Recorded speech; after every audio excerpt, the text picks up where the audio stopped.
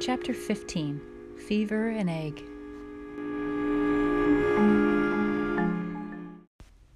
Now blackberries were ripe, and in the hot afternoons Laura went with Ma to pick them.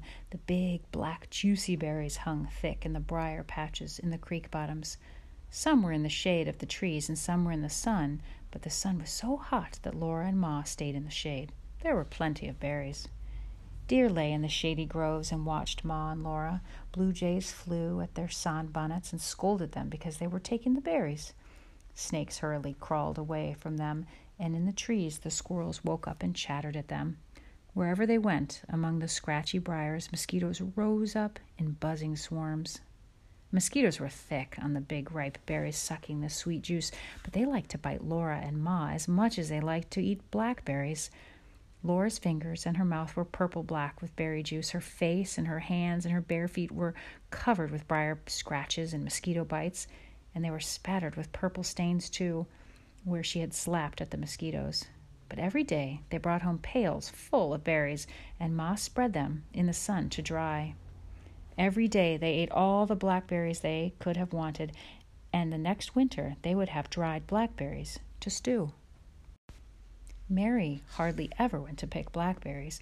She stayed in the house to mind baby Carrie, because she was older.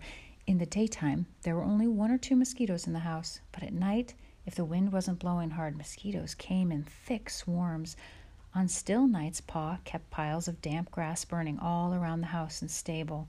The damp grass made a smudge of smoke to keep the mosquitoes away, but a good many mosquitoes came anyway. Pa could not play his fiddle in the evenings because so many mosquitoes bit him.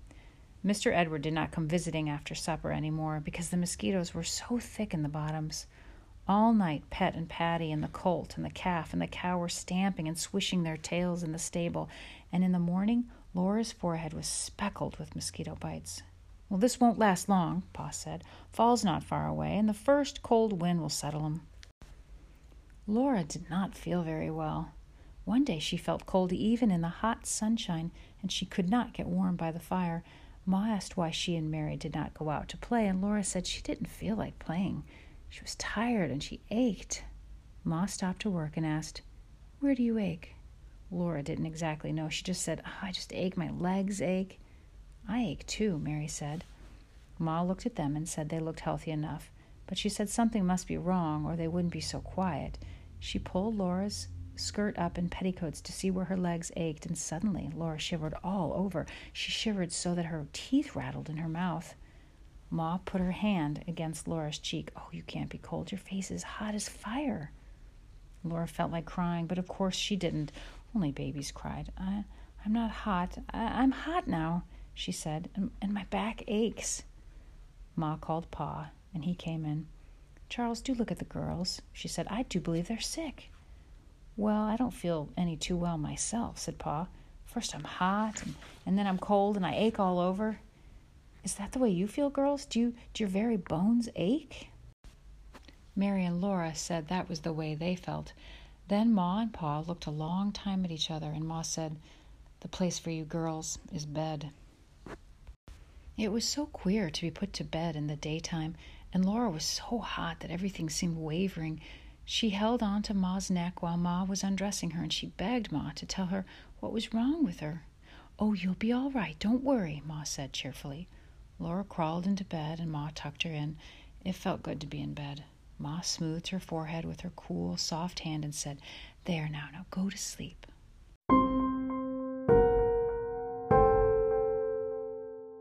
Laura did not exactly go to sleep, but she didn't really wake up again for a long, long time.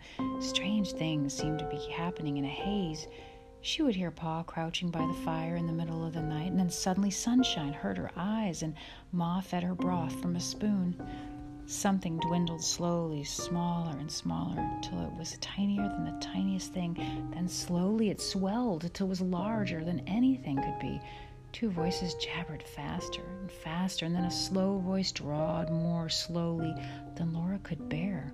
There were no words, only voices. Mary was hot in the bed beside her.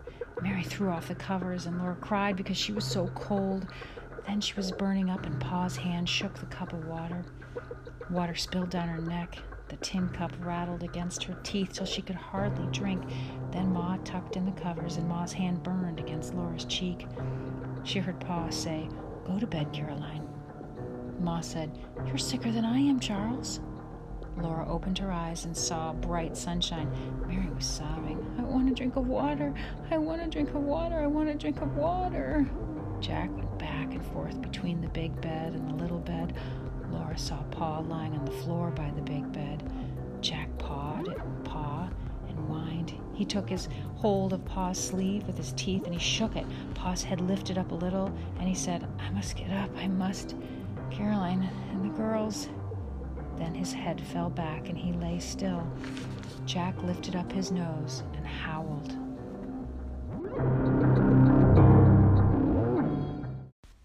Laura tried to get up, but she was too tired. Then she saw Ma's red face looking over the edge of the bed. Mary was all the time crying for water. Ma looked at Mary, and then she looked at Laura, and she whispered, "Laura, can you?" "Yes, Ma," Laura said. This time she got out of bed, but when she tried to stand up, the floor rocked and she fell down. Jack's tongue lapped and lapped at her face, and he quivered and whined. But he stood still and firm when she took hold of him and sat up against him. She knew she must get water to stop Mary's crying, and she did. She crawled all the way across the floor to the water bucket. There was only a little water in it. She shook so with cold that she could hardly get hold of the dipper, but she did get a hold of it. She dipped some water, and she set out across the enormous floor again. Jack stayed beside her all the way. Mary's eyes wouldn't open. Her hands held it onto the dipper, and her mouth swallowed all the water out of it. Then she stopped crying. The dipper fell to the floor, and Laura crawled under the covers. It was a long time before she began to get warm again.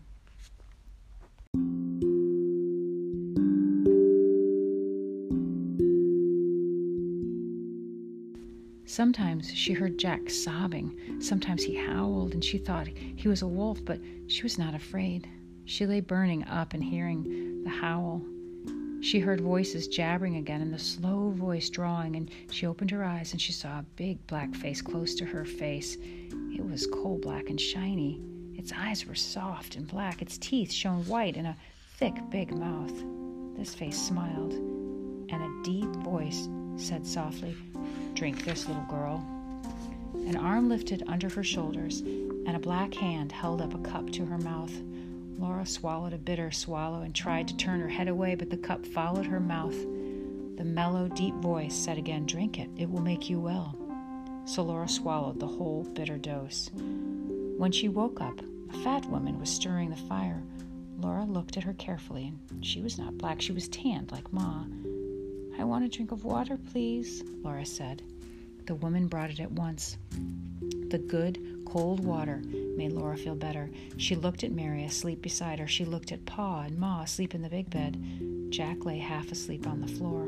Laura looked again at the woman and said, "Who are you?" "I'm Mrs. Scott," the woman said, smiling. "There now, you feel better, don't you?" "Yes, thank you," Laura said politely. The woman brought her a cup of hot prairie chicken broth. "Drink it all up like a good child," she said. Laura drank every drop of the good broth. "Now go to sleep," said Mrs. Scott. "I'm here to take care of everything until you're all well."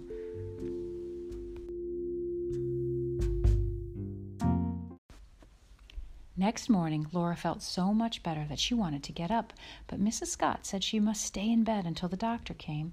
She lay and watched Mrs. Scott tidy the house and give medicine to Pa and Ma and Mary. Then it was Laura's turn. She opened her mouth, and Mrs. Scott poured a dreadful bitterness out of a small folded paper onto Laura's tongue.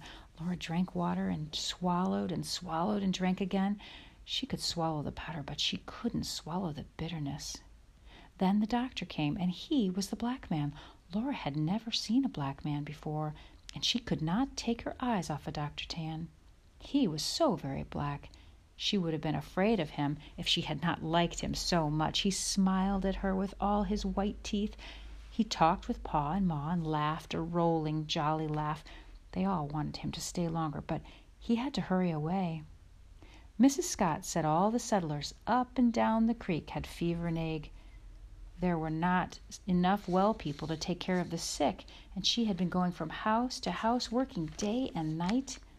"It's a wonder you ever lived through," she said. "All of you down at once.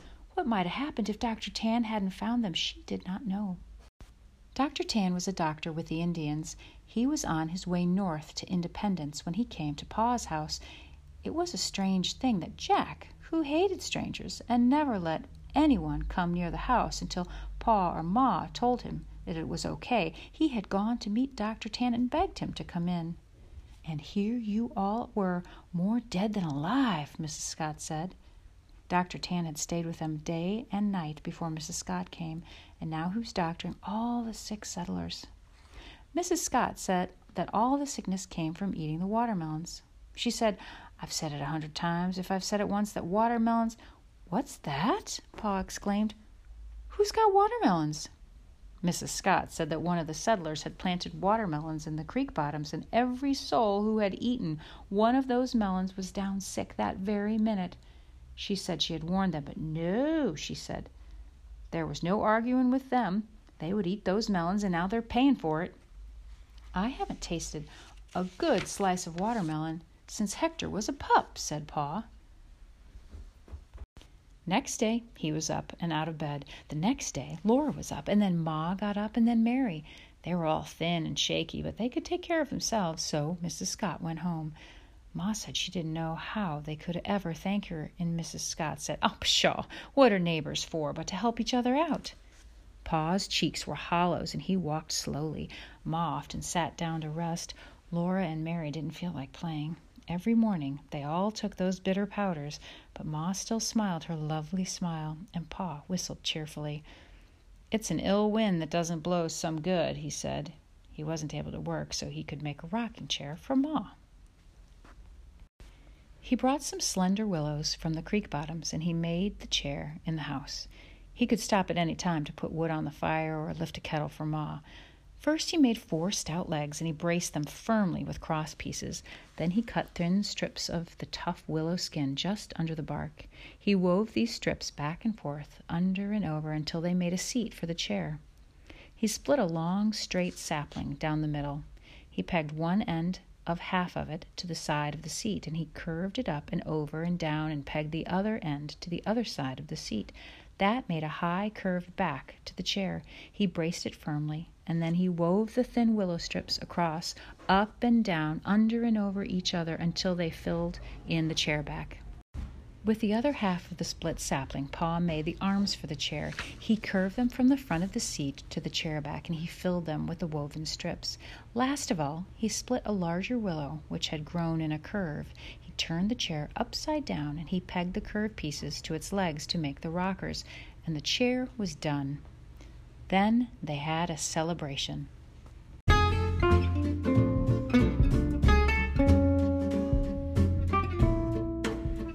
Took off her apron and smoothed her smooth brown hair. She pinned her gold pin in front of her collar.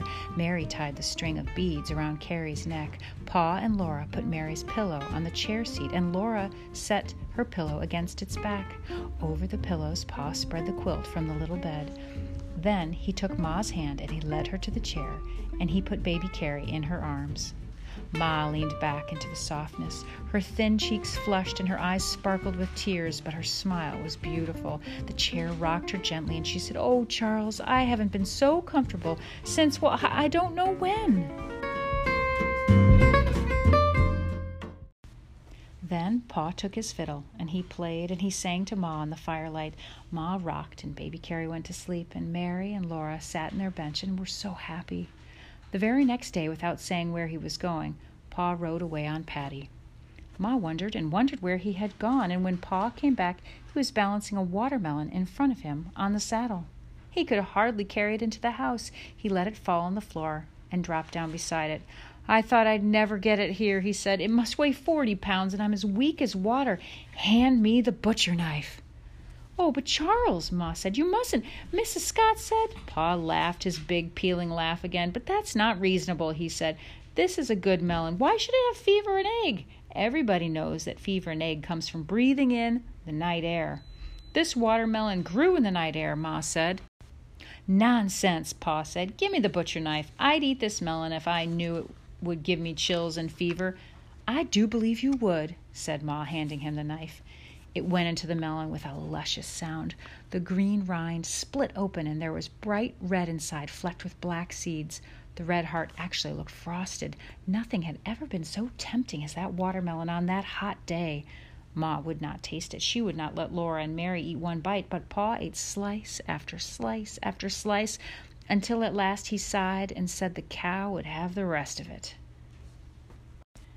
Next day he had a little chill and a little fever. Ma blamed the watermelon, but next day she had a chill and a little fever, so they did not know what could have caused their fever and ague. No one knew in those days that fever and ague was malaria, and that some mosquitoes give it to people when they bite them.